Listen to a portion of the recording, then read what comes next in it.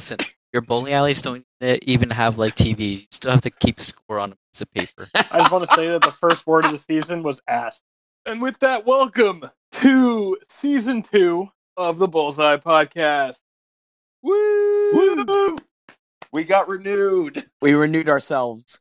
My name's Hefty. I'm joined by Carl, Juan, Phil, and Tyler for this episode. Big game, Tyler. Big game you guys just won. Indeed.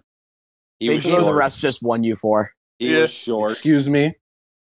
He was short. Yeah, because the Seahawks were definitely going to not stop us on fourth down. Oh, they 100% weren't, but at the same time, I'm still annoyed by that spot. Considered a makeup call for the non-recovered fumble from the first quarter. I didn't see that. I was busy playing soccer. Yeah. All right, so for those who somehow missed all of season 1, this is the Bullseye Podcast. On this show, we basically shoot the shit, talk about USF sports, but this season we have a brand new segment we like to call the Snake Pit. That's the official never do that again. Snake Pit noise. So on the Snake Pit, we're going to be talking the Tampa Bay Vipers, which is the brand new XFL team for Tampa Bay, with Quentin Flowers, the greatest football player to ever play football, in Raymond James Stadium. And all the rest of the players we don't care about. Just kidding. We might end up caring about them someday. That'll be fun. There's some other Bulls on that team. We'll go through the depth chart later, perhaps. But what I want to start off with is getting everyone on the show, but also everyone at home, up to speed with the new XFL rules, which are super weird. I like them though. Yeah. Some of them I like, some of them I'm not a huge fan of. The multiple forward passes, I think, is going to be the Quentin Flowers special. There's going to be no way you can stop Q on that. If he can throw the ball, like if they can do the double pass with him and he can either run or throw, or he's going to be absolutely unstoppable. Well, they could tackle him. Yeah, but you have to account for both.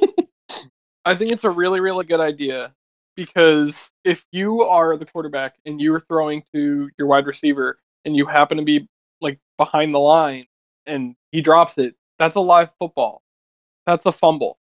So having the multiple passes behind the line of scrimmage as an option, I think is going to limit those hits that people take, like from the blind side, waiting for that ball.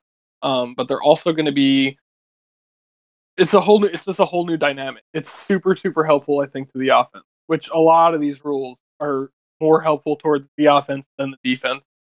Yeah, they're definitely going for trying to make it look like Madden scores. Yeah, I mean, they want excitement. Excitement usually comes from the offensive side of the ball. There's 3-point conversion. And 2 and 1. They're eliminating field goals. Not field goals. They're eliminating the extra point kick. Or kickers. Yeah. So after scoring a touchdown, teams have 3 options. Conversion on a scrimmage play from the 2-yard line is worth 1 point. From the 5-yard line, 2 points. And from the 10-yard line is 3 points. That's going to be this is going to lead to really, really high scoring. I don't think you're going to see many teams go for 2. I think it's going to be 1 or 3. Yeah, 2 from the 5 seems a little weird. You would think so, but they actually do this in intramural flag football back at USF and probably intramural football leagues across the country. Same here. Where they have the 1, 2, and 3 spots. And yeah, 2 is the least common, but you do see it a fair amount. 2 was the most common in my league. 2 is the most common in your league. I saw a lot of 1s and 3s when I was reffing for USF.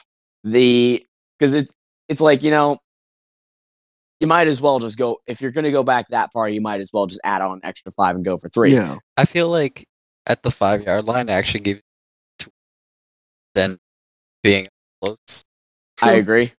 Because I think the thing about the 3-point conversion that's going to affect the an actual football league is the fact that they'll just stack the end zone with defenders and just tackle them before they actually gets there because they have to gun it for the end zone no matter what. Even if they check it down, then it's like okay, everyone collapses. Teams score from the 10 on goal to go situations. I think you're going to see a lot of really, really intense fourth quarters that are down to the wire where a team is like, maybe they haven't played their best the entire game, but they score a touchdown, and if they go for 3, that's a 9-point turnaround on one score, which is insane. They're going to be able to come back in games when in the NFL maybe they couldn't or shouldn't be able to. Another way they'll be able to come back in games is there's something called the comeback period now. In the NFL, the game clock stops with 2 minutes left in the second quarter, 2 minutes left in the fourth quarter, after an incomplete pass when a player runs out of bounds or when they call a timeout. The new rule for the XFL is the clock will stop after every play during the final 2 minutes of each half. Not completely. It'll restart after the first 5 seconds of the play clock runoff when the player lands inbound. So the clock will run a little bit, but it will take some time. They will have to spot the ball, and then they won't start the play clock till they spot the ball. And once the play clock runs 5 seconds off, then the clock will start running again. So most teams will be able to get a play off if they're moving quickly by the time the clock starts. I kind of like that, especially with the NFL, and especially in college. If you get a first down, the clock stops while they reset the ball. Well, that doesn't exist in the NFL. I kind of like that, especially it's not your fault that the ref may be taking his time to spot the ball. So I kind of like that if you're not getting punished for that. The one rule I was kind of hoping for that actually came out of the Arena League that I thought was fun was if you were trying to run the clock out, you had to get positive yards for the clock to run. So let's say you're trying to run the ball to end the game and you get a 2-yard loss. The clock actually stopped, so you had to get positive yards for the clock to run. I thought that would have been a fun rule. The nice part about this is you will not be able to, because of that rule and the play clock only being 25 seconds, you can't start kneeling out the clock until you're under a minute with the ball. So it will eliminate that a little bit. It's not as much as what Phil might be suggesting from Arena Football League, but it will still cut down on the ability to run it out. I love the quote that Oliver Luck gave when he was explaining that rule. It was like, as a former quarterback, I loved being able to take a knee with 1:40 left in the game, but now, but it's not exactly exciting for the fans to watch. And I'm an old school fan, right? So like I live for strong defense, strong running game, and respect in the fourth quarter when instead of running up the score, the team kneels down and ends the game. But I do see how it's a huge time waste. Even in the game we just saw, all right, it's questionable first down by the Packers. All right, that's bad reffing, but that's another conversation for another day. And then they kneel the ball out for 1:30 seconds, and it's over in a playoff game. The XFL, it'll be a little bit different, and I'm excited to see both teams play their hardest for the entire game. The next big rule, I think, is the 25-second play clock. The NFL gives you 40 seconds. They're saying that the reason for a 25-second play clock is it's really 32 because it takes 7 seconds on average to spot the ball. So you're only losing really 8 seconds. It's to speed up the game, minimize downtime between plays, and it's gonna be more football, I guess, because you're adding a few more seconds every play, so there's gonna be more on-field game time. So my thing with that whole thing is that if they're going to have to cut down on commercial breaks significantly, or else these games are going to take forever because of that. Oh no, what will we do without that? They're not. No, they're not going to, because incomplete passes and out of bounds plays don't stop the clock. So that'll offset it right there. Okay, true. That's true. I mean, that'll take care of it. It's a running game clock. I'm not sure I like that out of bounds doesn't stop the clock. I feel like the only reason to go out of bounds is stop the clock. or to not get hit. Yeah, that Right. too. I mean, I'm fine with it because, and like Carl said, if that wasn't a thing, the games would take forever. So they Right, kind of this needs needed it. They needed it. As far as I can tell, this is supposed to be a little bit more concise, like in and out of the stadium in 3 hours or so. And if the play clock plus NFL stoppages, then games would suddenly be like 5-6 hours long because you're getting a ton of football in, and then suddenly every time they change possession, you gotta have like a minute and a half commercial break. Mhm. I did think it was interesting too, and it's not so much with the time, but since they shortened the play clock, they gave every skill position player on the offense a headset in their helmet for communication, because that was my initial concern.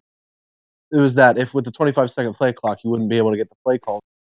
But I'll be curious to see how many actual huddles are in the XFL with them Well, I all mean, having. No huddle offense. You don't need it if everybody has if everybody has that, you don't need it. I mean, The linemen don't have it. They still need to know the play call, so they'll I have would to. give it to the but center. what you can do, is just have the lineman line up, and then just have pretty much what the quarterback's doing, where he's just calling out protection, like you do anyway. Or Yeah, hold but up they need to giant know sign- if it's a run or a pass. That's true. or just hold the signs on the sideline like you do in college. Yeah, we'll see some interesting stuff. Like I said, I don't think we're going to see traditional huddles, but they're going to have to be giving the plays to the linemen in Yes. some way. So it'll be interesting to see how they deal with that. They'll probably do some kind of code, I guess, like for like calling out what the defense is doing, but also the snap count. How are the linemen going to know the snap count? Which is, I think, more important than even the play sometimes, because I think hopefully this doesn't lead to more offsides calls and false starts when you're in these no huddles. At the same time, though, how do you know the? I would at least give it to the center, the mic or the headphone. Play devil's advocate, though.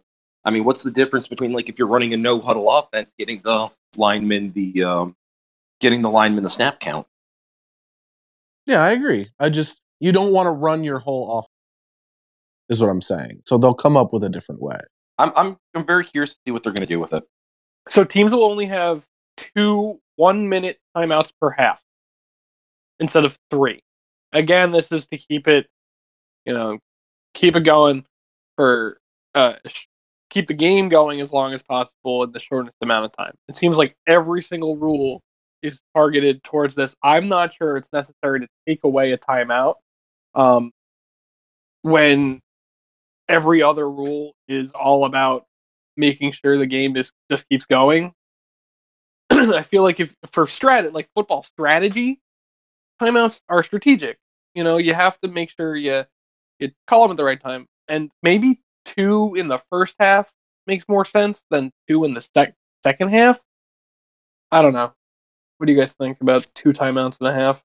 I'm fine with it. Fine. It seems, at least of the few playoff games I've been able to see, most of the timeouts are being used just to stop the clock.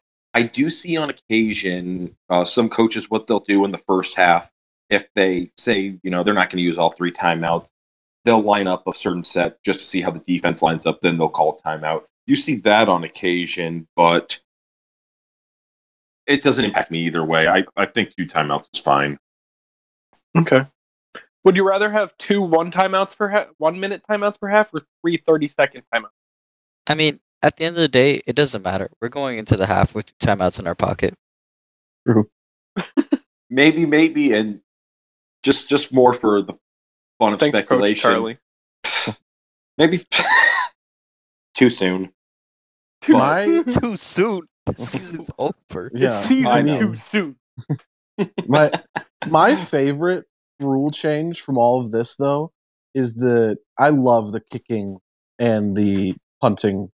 Agreed. Unfortunately, the punters, not going to be as important, but I love What's the rule? that There's a bunch. So the kickoffs are now from the 25-yard line. Okay. And he must kick the ball in the air and in play between the 20-yard line. So he can't kick it into the end zone. Out of bounds kicks and kicks that fall short of the 20-yard line result in a legal procedure penalty, setting it to the 45. I think that is so. It will bring kick returns back that we haven't seen in the NFL, period. What I love about it is that the visiting team or the kicking team is going to start at the 35, and then the receiving team starts at the 30.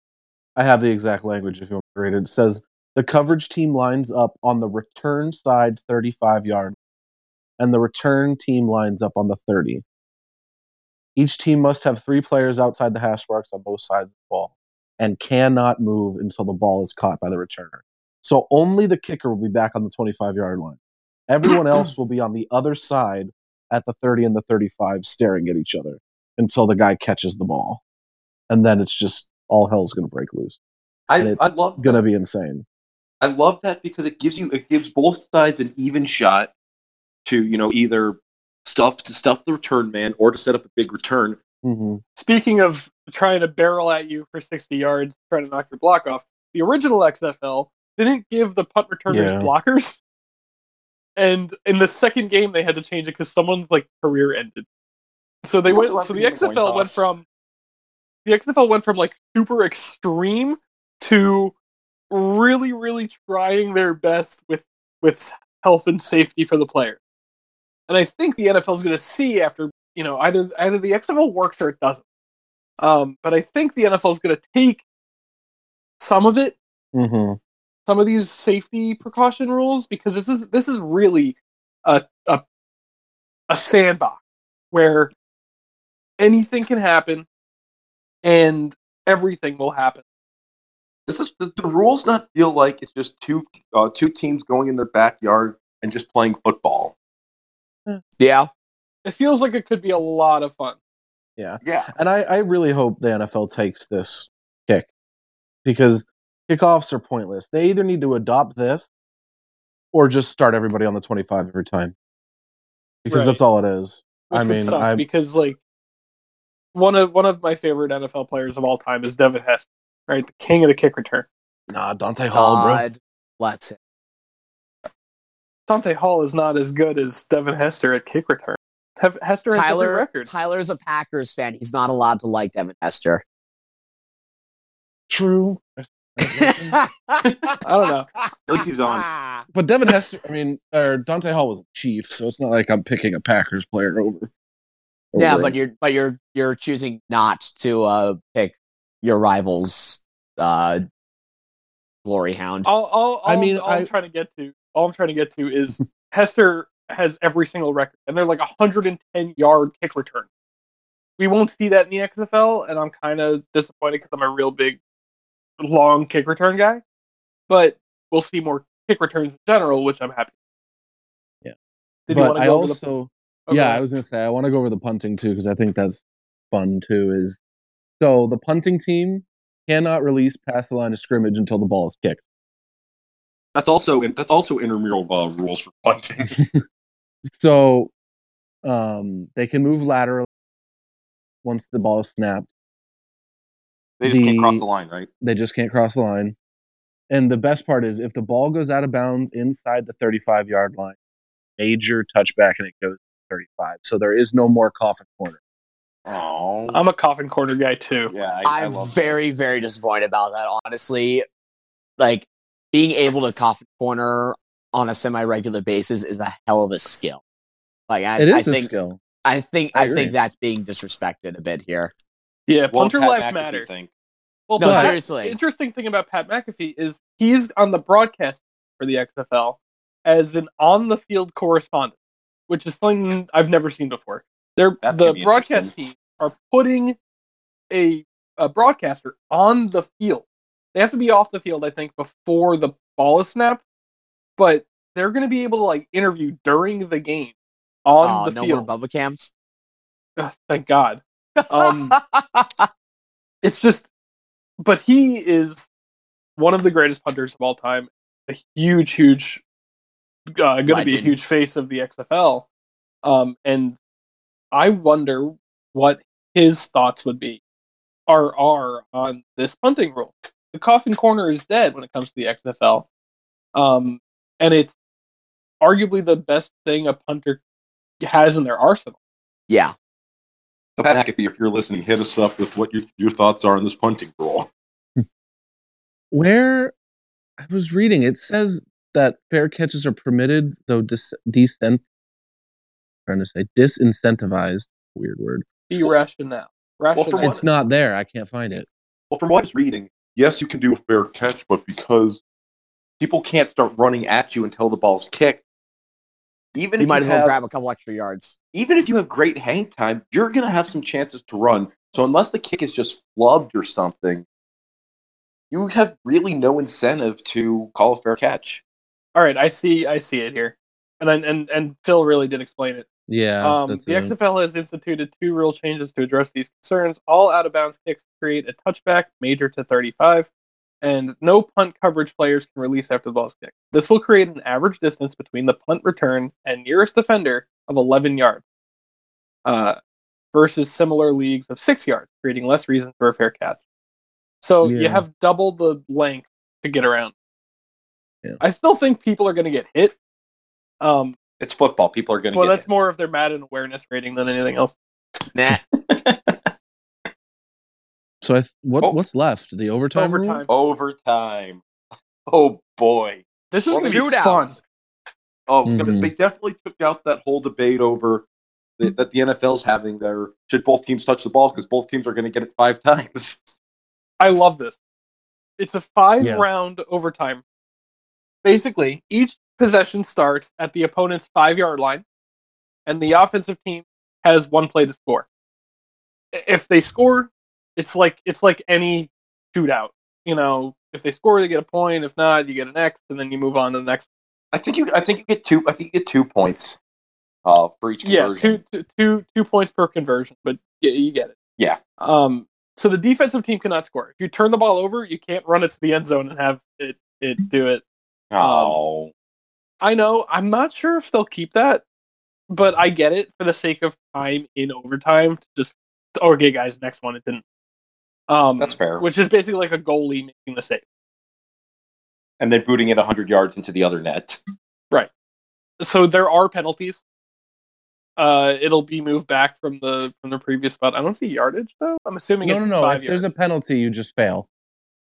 It says if the offensive team commits a pre-snap penalty, the ball will be moved back from the original spot. Pre-snap. If the one happens in the run of play, it's just you don't get it. Your try's over. It doesn't get moved back. Ooh. Which I like that a lot. You don't get to retry that. It's just you fucked up. You're done.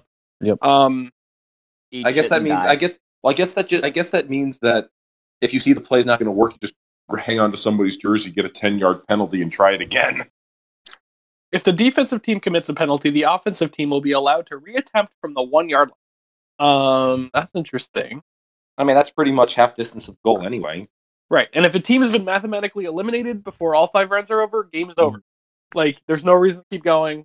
You're done. It's literally a penalty shootout, and I love it. And if teams are tied after 5 rounds, it continues until someone wins. I love that. There's no ties. It's going to be so much fun. Yeah. I still like college better, I gotta admit. But okay, somebody's Siri. It was my Siri, and I didn't even say her name, so I was drinking water. Does this sound like Siri? It was the ice, I think, hitting the top of the thing. I will say though, I do love that. I'm a hockey fan, so I always enjoyed the shootout. We get to watch football with the shootout. Like, how great is this? Yeah, I don't think it'll happen very often, though. If I'm being honest, that's the unfortunate part. Well, fortunate and unfortunate because the way they're setting up the rules, especially with the what do they call it? The comeback period. Yeah, comeback period. They're really trying to set this up that all games are settled in regulation.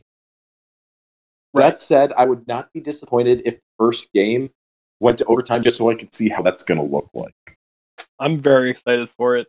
The last rule change that is really worth mentioning. There's a few. There's a but couple left. The big one is replay.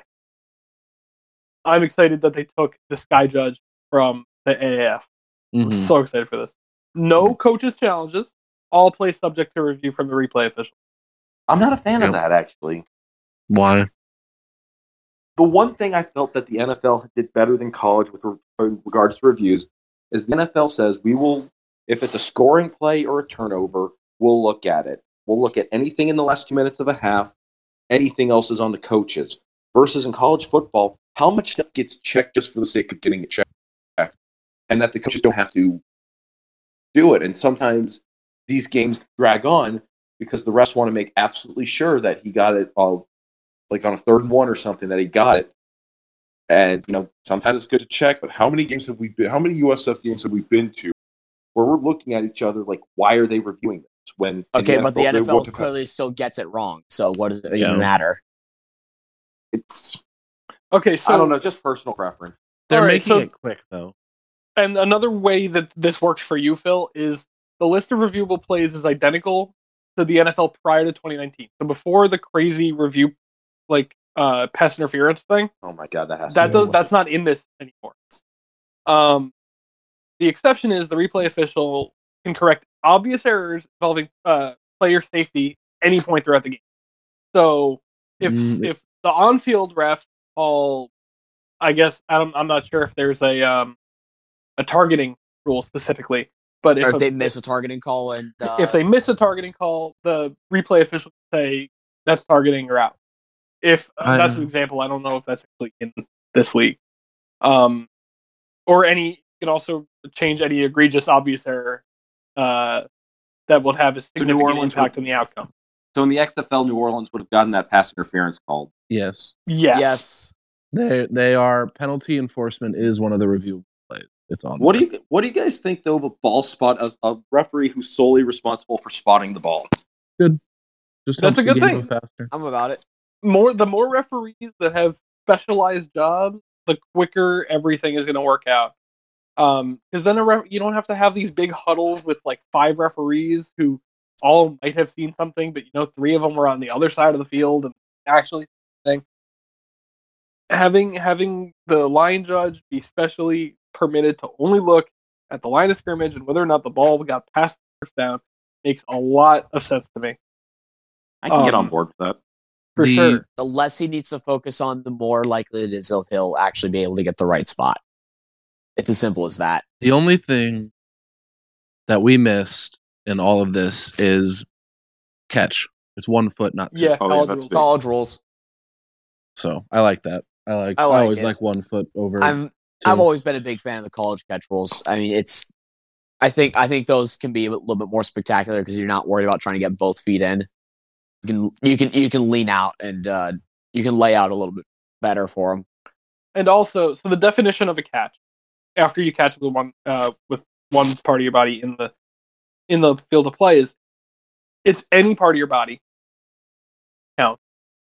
And if you maintain control of the ball long enough to perform a football act, so basically the old NFL rule, where if you can pitch it or hand the ball off or advance it or Turn up field. anything, it counts as a catch. You don't have to go all the way to the ground and Take 5 and steps, then no one tap knows dance. what's going on. This is another save time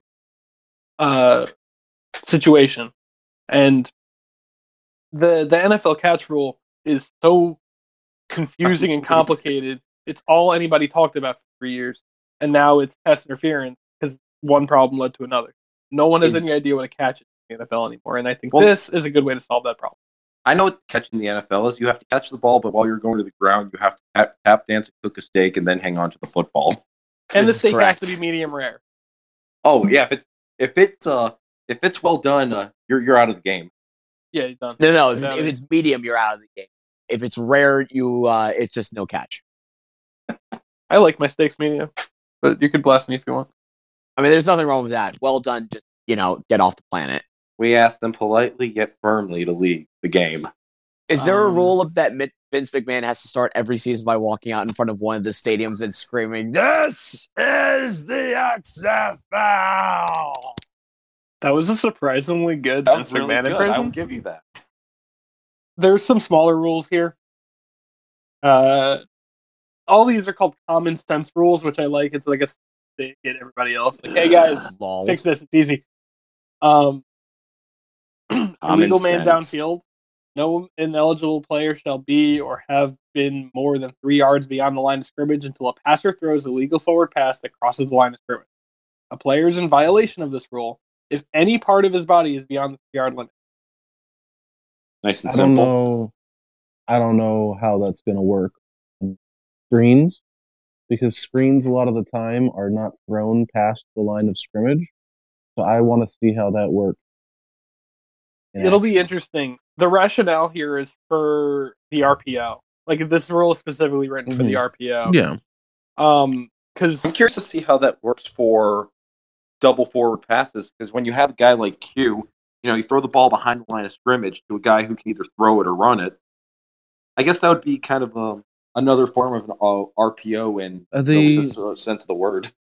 The one thing about that is if you're running that wide receiver screen pass that we've kind of been talking about, the offensive line really isn't in that play anymore. So they should really just stay where they are, and that should, in that specific case, be an issue with the double forward pass, because that's going to become a little game with there's 3 or 4 receivers that are lined up over there, and really just them. the last rule of any note really is 10-minute halftime. He can come back. All the time you got 10 minutes. It's fine. I like that. I think right now in the NFL it's like 15 minutes, so it's one less commercial. Something like that. I wonder if if that's the case, they'd even have a halftime. Well, I mean, let's say it's a championship game and you have a halftime show. You can do what the NFL does. That the Super Bowl halftime is always a little bit longer, but that's something that No, I'm talking about like the broadcast team having a halftime show, like when you go back and watch stats and other things They'll going do it on. quickly. Also, They'll do a remember quick with a smaller league, you also don't have as many highlights you have to go over. You're right. They'll probably just run a commercial, have a 2 or 3 minute halftime show, run another set of commercials, and then come back. That's pretty much all you really need right there. I'm good with That'll that. probably be it. I like that it's speedy. I like that it's going to take a lot less time to get through a game, so I can get into the next game, and not be completely drained at the end. And that's something that I've really appreciated. Like when I go watch soccer games, you're in and out of the stadium in about 2 hours. It doesn't take forever. Almost on the dot, yeah. And the NFL needs to shorten these things down because my God, we can't sit there and watch. It's just football overload after a while. I can't believe I just said that.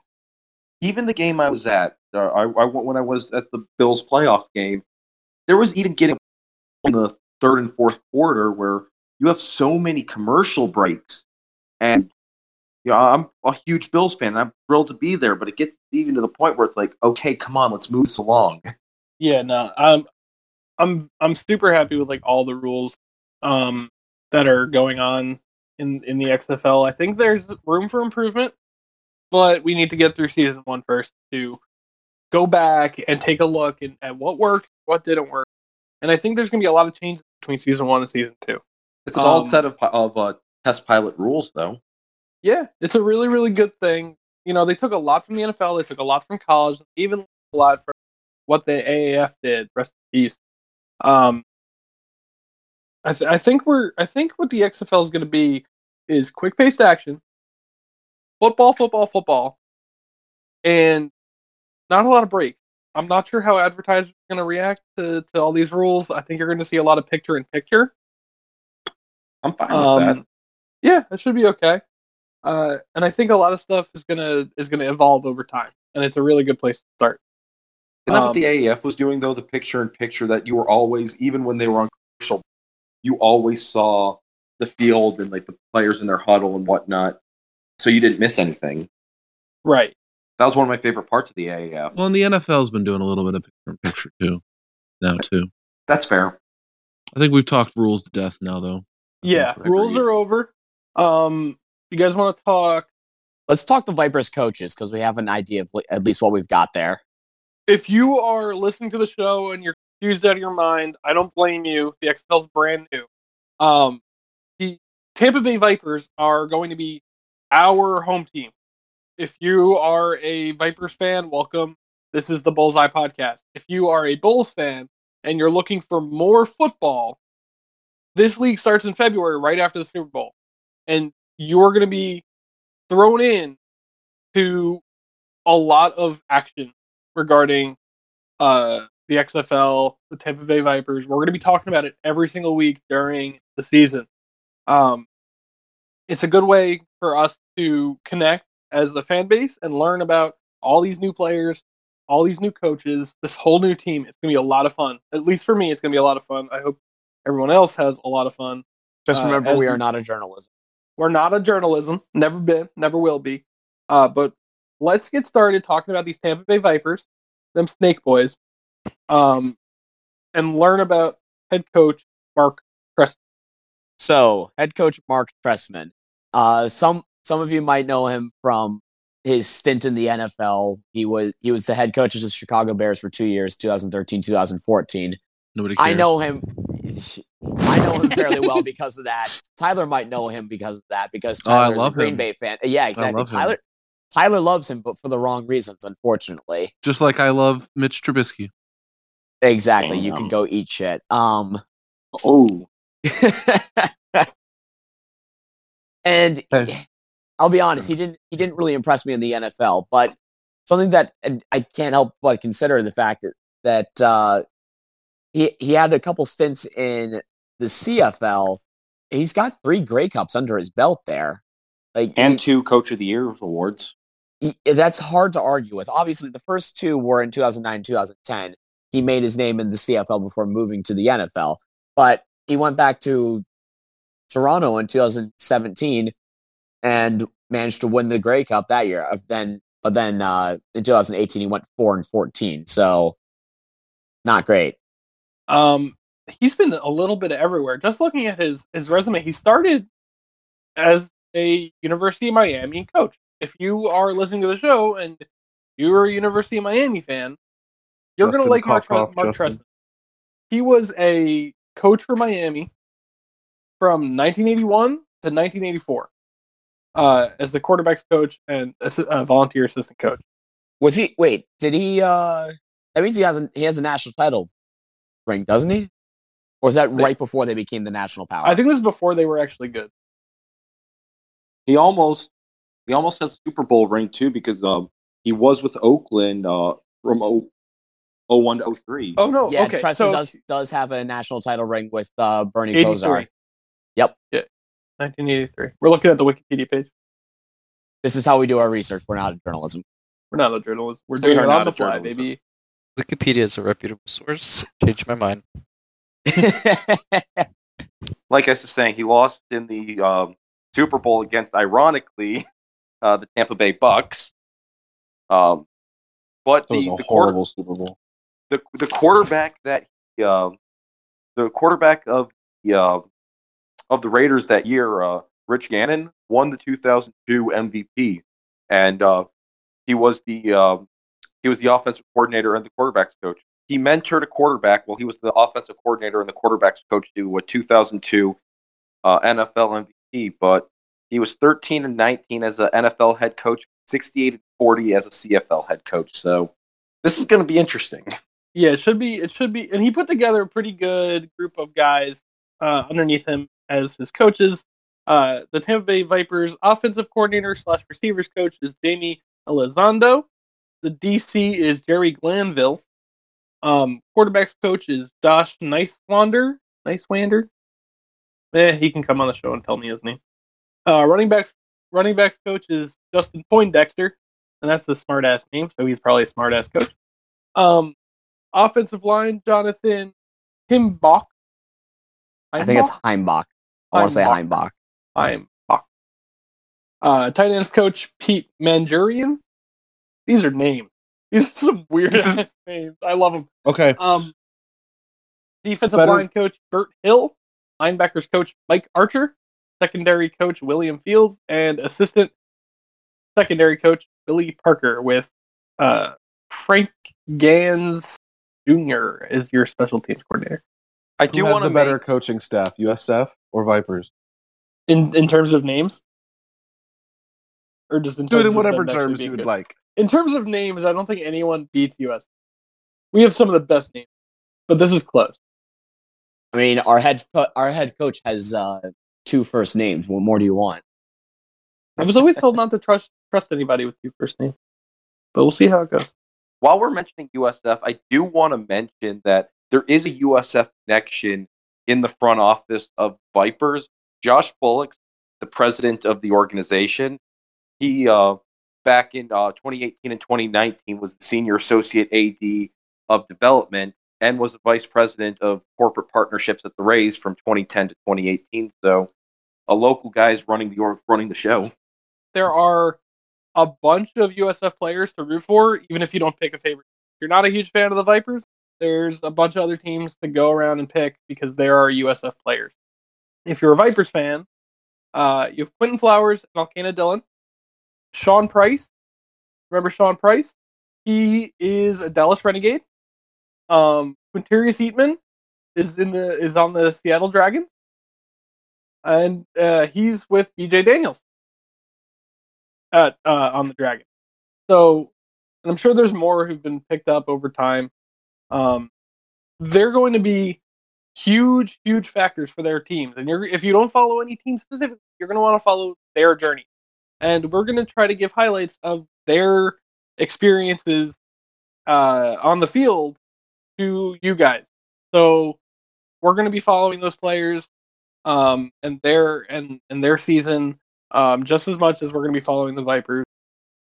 That's what the Snake Pit's all about, is the XFL and all those USF players who didn't get a shake or a fair shake or a good shot in the NFL, proving themselves worthy by kicking ass in the XFL every single week. Look at Dearness Johnson. He balled out in the AAF, and now he's on an active roster, if I'm not mistaken.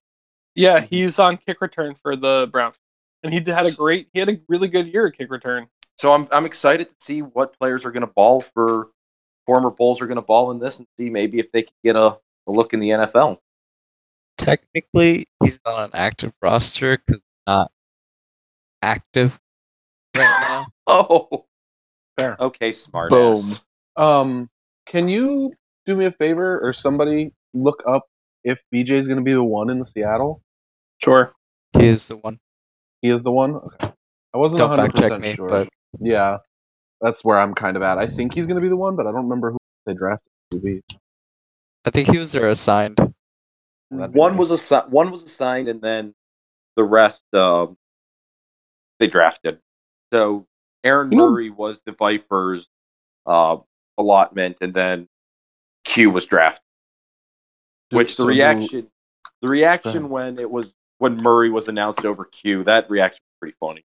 Oh, every single day I see the XFL tweet out about Aaron Murray and their quarterbacks, and we're all like, "Where's Q? Where's Q?" And they finally this week threw Q a bone all over their social media, and on Twitter, everyone went wild because that's our boy. We're supporting him. I think more than the Vipers as a team.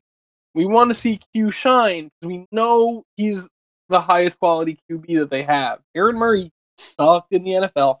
He sucked in the AAF. I don't know why he's still quarterbacking in anything that's not Canada. All right, chill. Yeah, that's a little. Chill. If we're going to be a Vipers podcast, chill.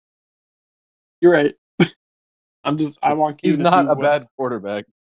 He's not a great We just want our guy instead. That's all.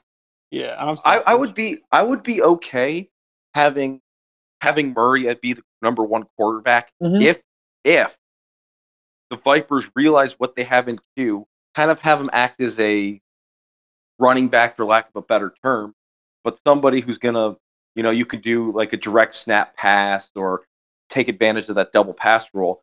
Let's say a wildcat. Kind of, but the rules that the XFL rolled out, Q could be an absolute X factor in this with his ability both to throw and make people look stupid and juke them. So I'm excited to see what what they're going to do, but we all know what their Twitter page is going to look like if Q's not the starter. He's not going to be. I'm pretty Okay. sure. Yeah, I don't see a world where PJ Daniels is starting on this team because the other quarterbacks are Chase Litton from Marshall, Brandon Silvers from Troy, and I'm trying to find if there's anybody else on this roster as a quarterback. I think there was one, but I think he's now with the Lions practice squad, if I heard correctly. Yeah, so They killed BJ their Daniels is quarterback, right? definitely the number one, like for sure. He's the only one.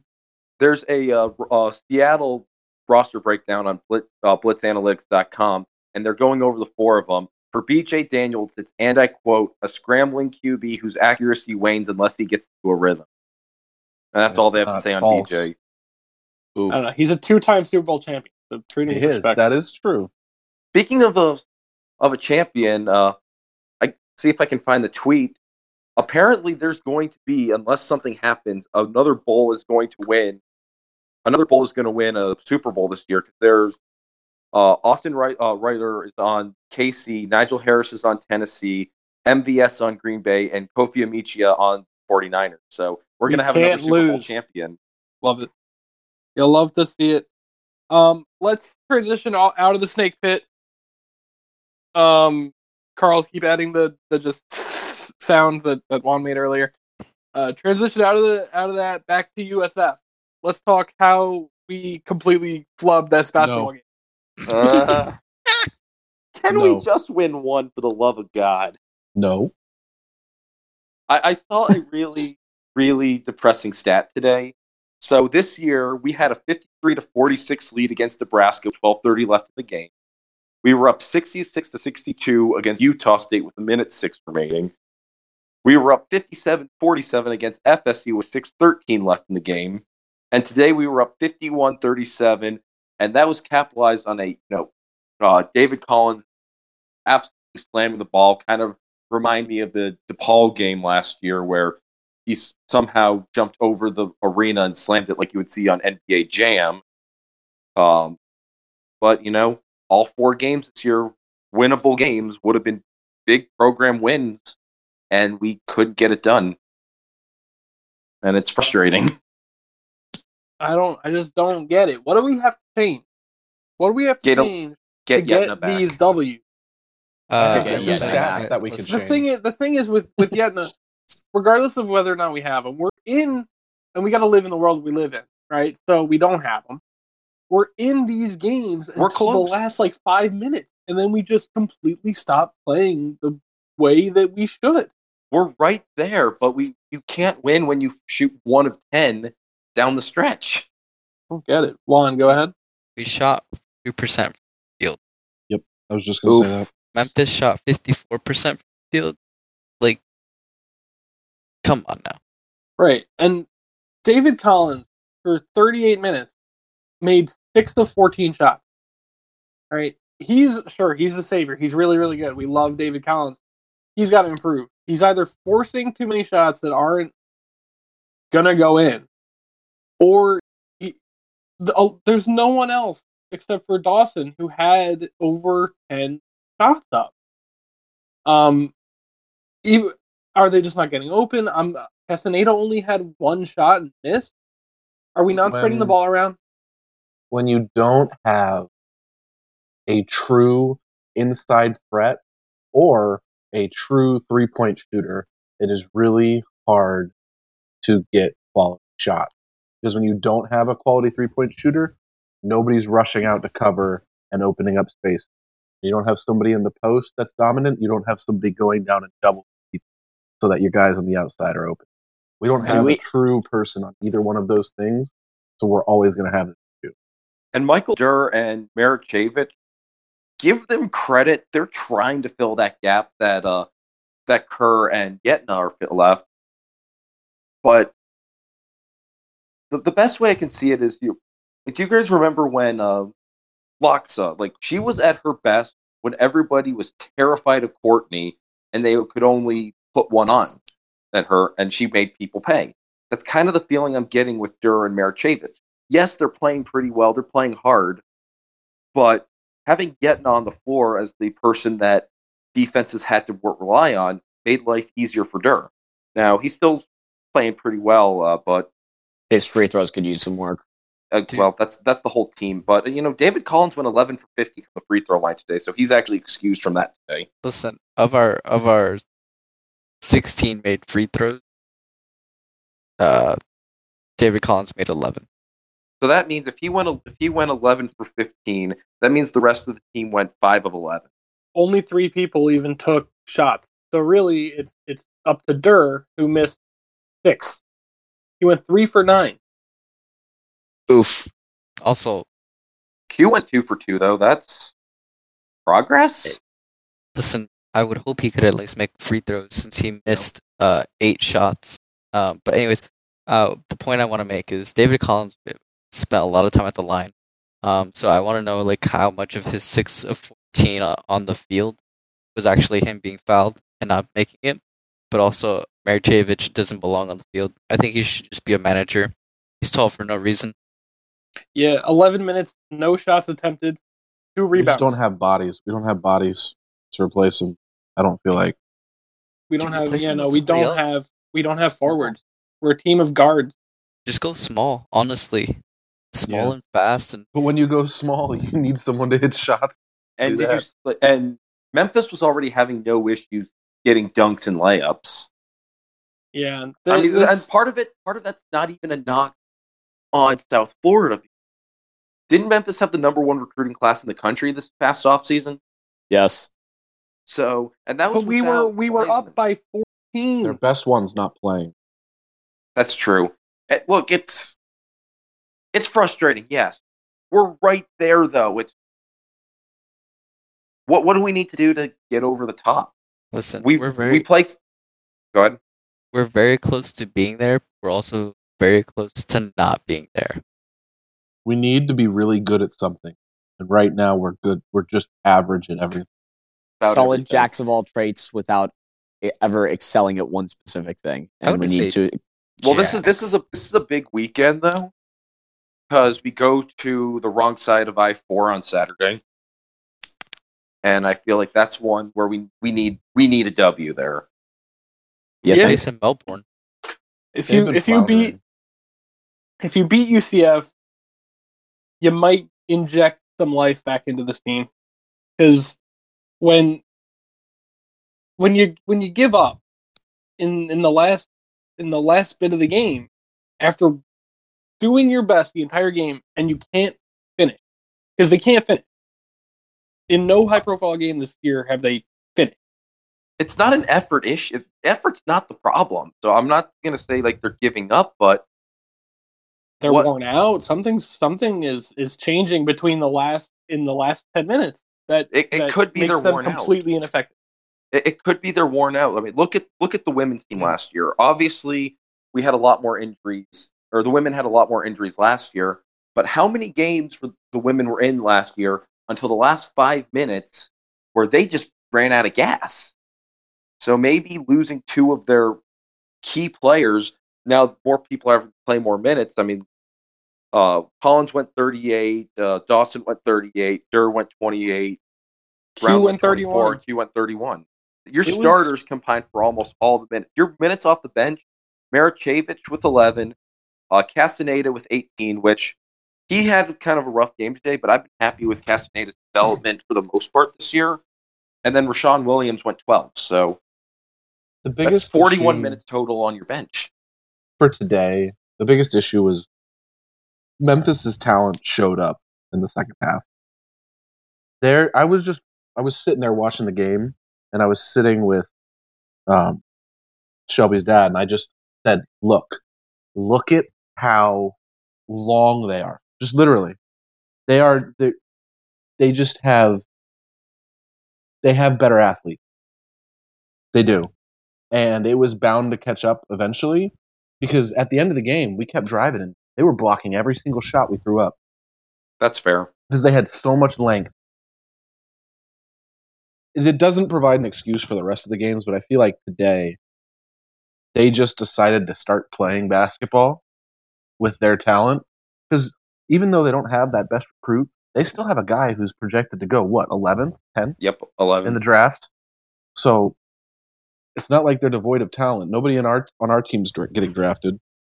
Let's also remember, though, that next year, and I hate looking forward to next year, but we have a 4-star shooting guard coming in. We have a 6'10 center coming in, and then a 6'8 transfer from Iowa State.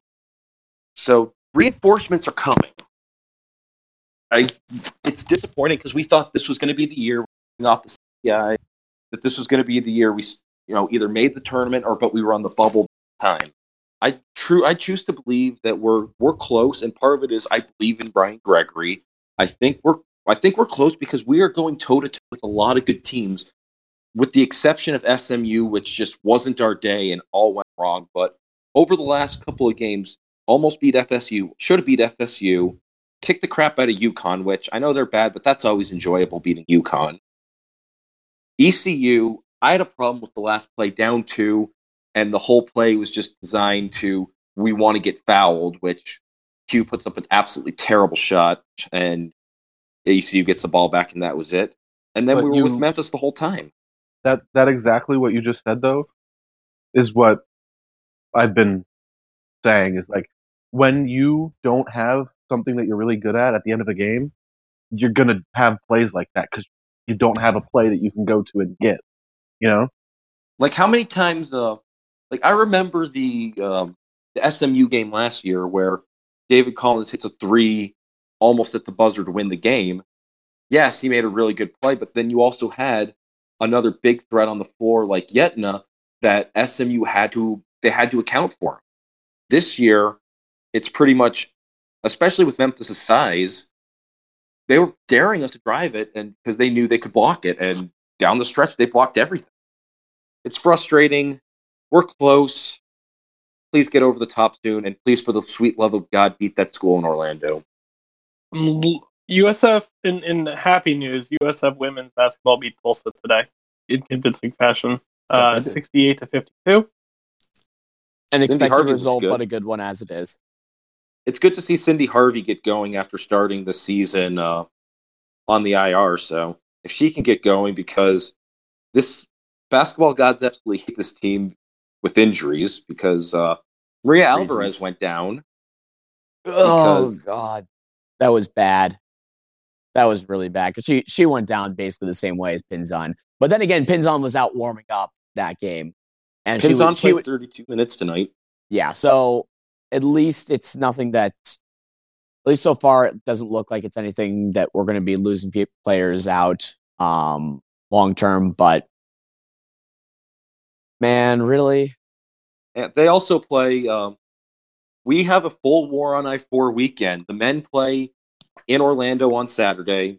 The women play at home on Sunday. So you're looking for something to do on Sunday, go cheer for the ladies as they're going to want some revenge after 2 tough losses last year. Yeah, let's go get some more on I-4 points.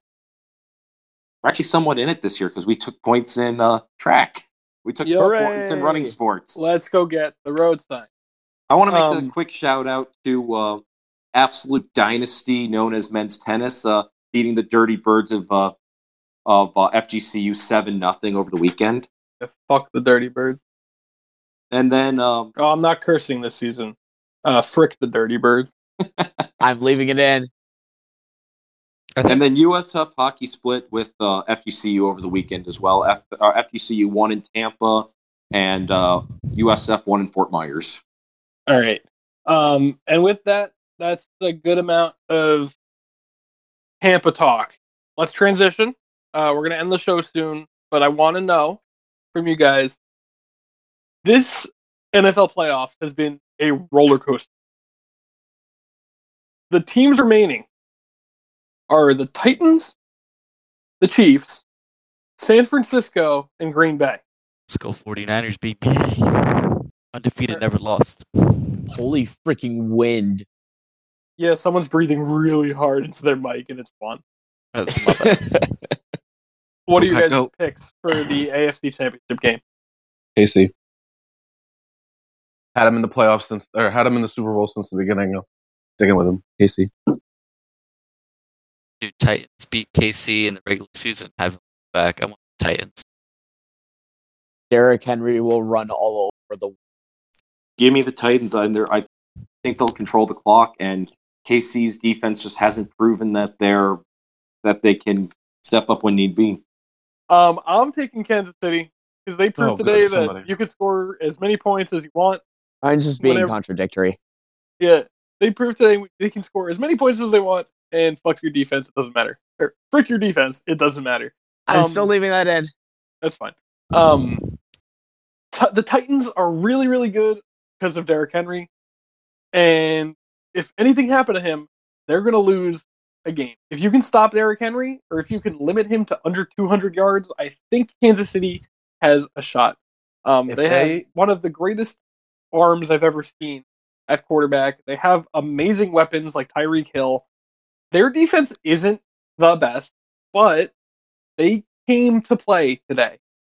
That was an insane second quarter through after the game. first quarter. After the first quarter, they came to play. They were just—it was a handicap. Here's 3 touchdowns. Go ahead. They're gonna score 52. If Tennessee falls behind by It's over. any more than a touchdown, it's over. I really think so. For I sure. mean, I think that can happen. That's what you have to do to beat Tennessee. You're not going to stop them, but if you can keep them under 100 yards to a touchdown, you'll win the game. All right. Thanks that for is reporting robot from the ISS. Let's talk the NFC Championship game. All right. 2 of the oldest teams in football going at it. San Francisco 49ers, a.k.a. Juan, versus Tyler's Green Bay Packers. Who do you guys got? Same order. Yeah. I said I wasn't going to say it out loud again.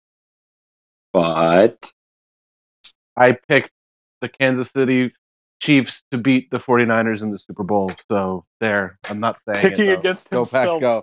Go Pack, go. I'm not saying it out loud. Go Pack, go. hooray, we have All right, Phil, stop. Juan was second. Yeah. Listen, 49ers, they're gonna win it all. We're undefeated, never lost.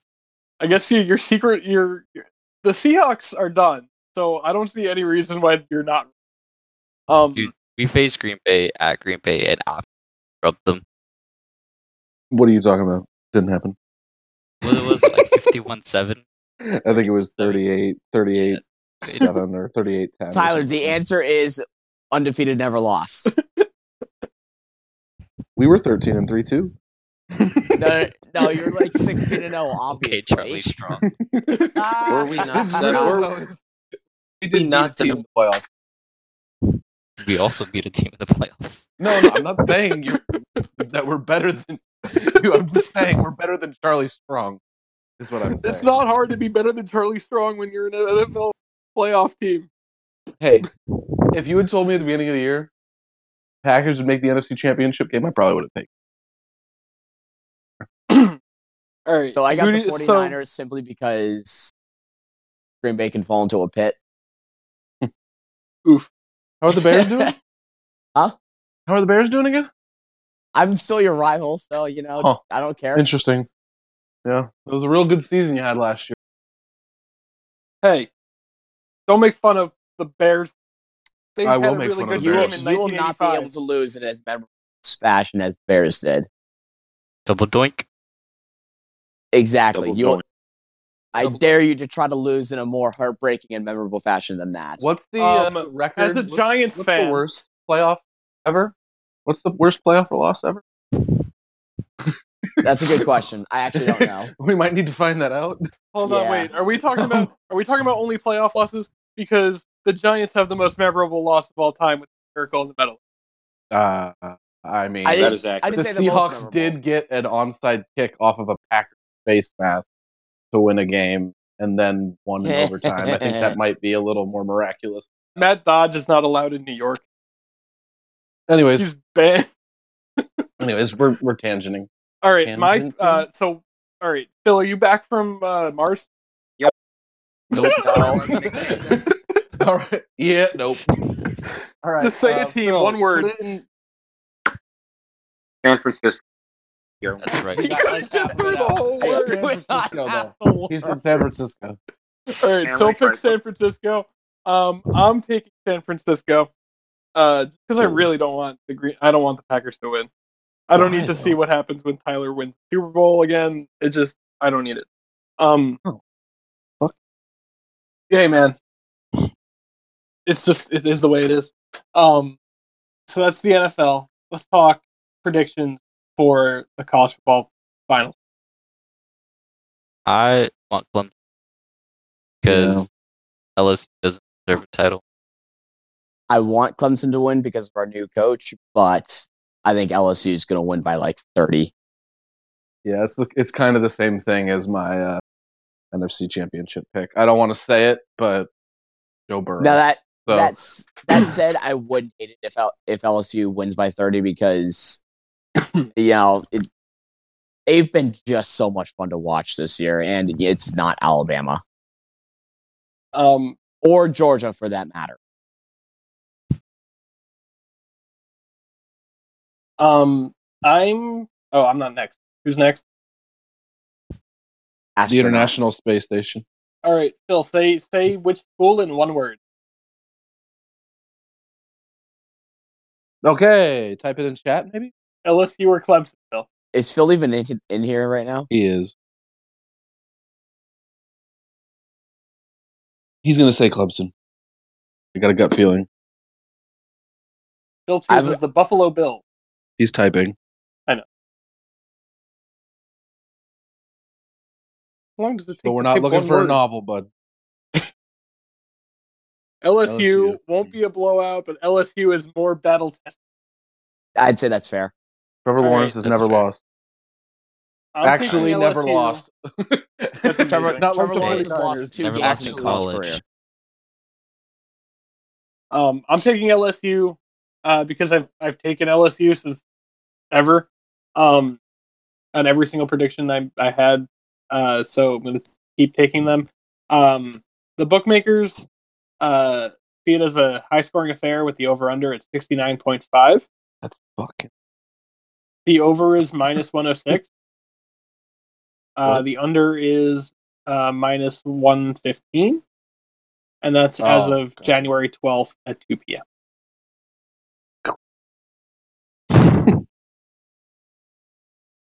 I think that's it. I mean, Yeah. All right. Those are our predictions for the NFL. That's all we got for episode 1 of season 2 of the Bullseye Podcast. Welcome to the Snake Pit. We're so excited to get to the beginning of XFL football. I just wish this NFL playoffs would get out of the way so we can watch some real football. excuse me. I think me and Juan are coming to your house now to fight you. Your team I would doesn't love count, if you Tyler. guys came over. I did already. I moved out. You did. You did. All right. A couple hours Um, away now. Yeah, true. Have fun at your new gig. All right, let's go. End the episode. Yeah, I'm ending it. I wanted to congratulate my buddy on a job well done. Get over it. That's it for this episode. You can follow us on Twitter at BullseyeCast, or on YouTube. We have our YouTube channel. We put every episode up there as a video, so go check it out. We're everywhere podcasts live, every single platform. If you listen to some weird platform, we're probably still on that one anyway. Check us out every single week throughout the XFL season.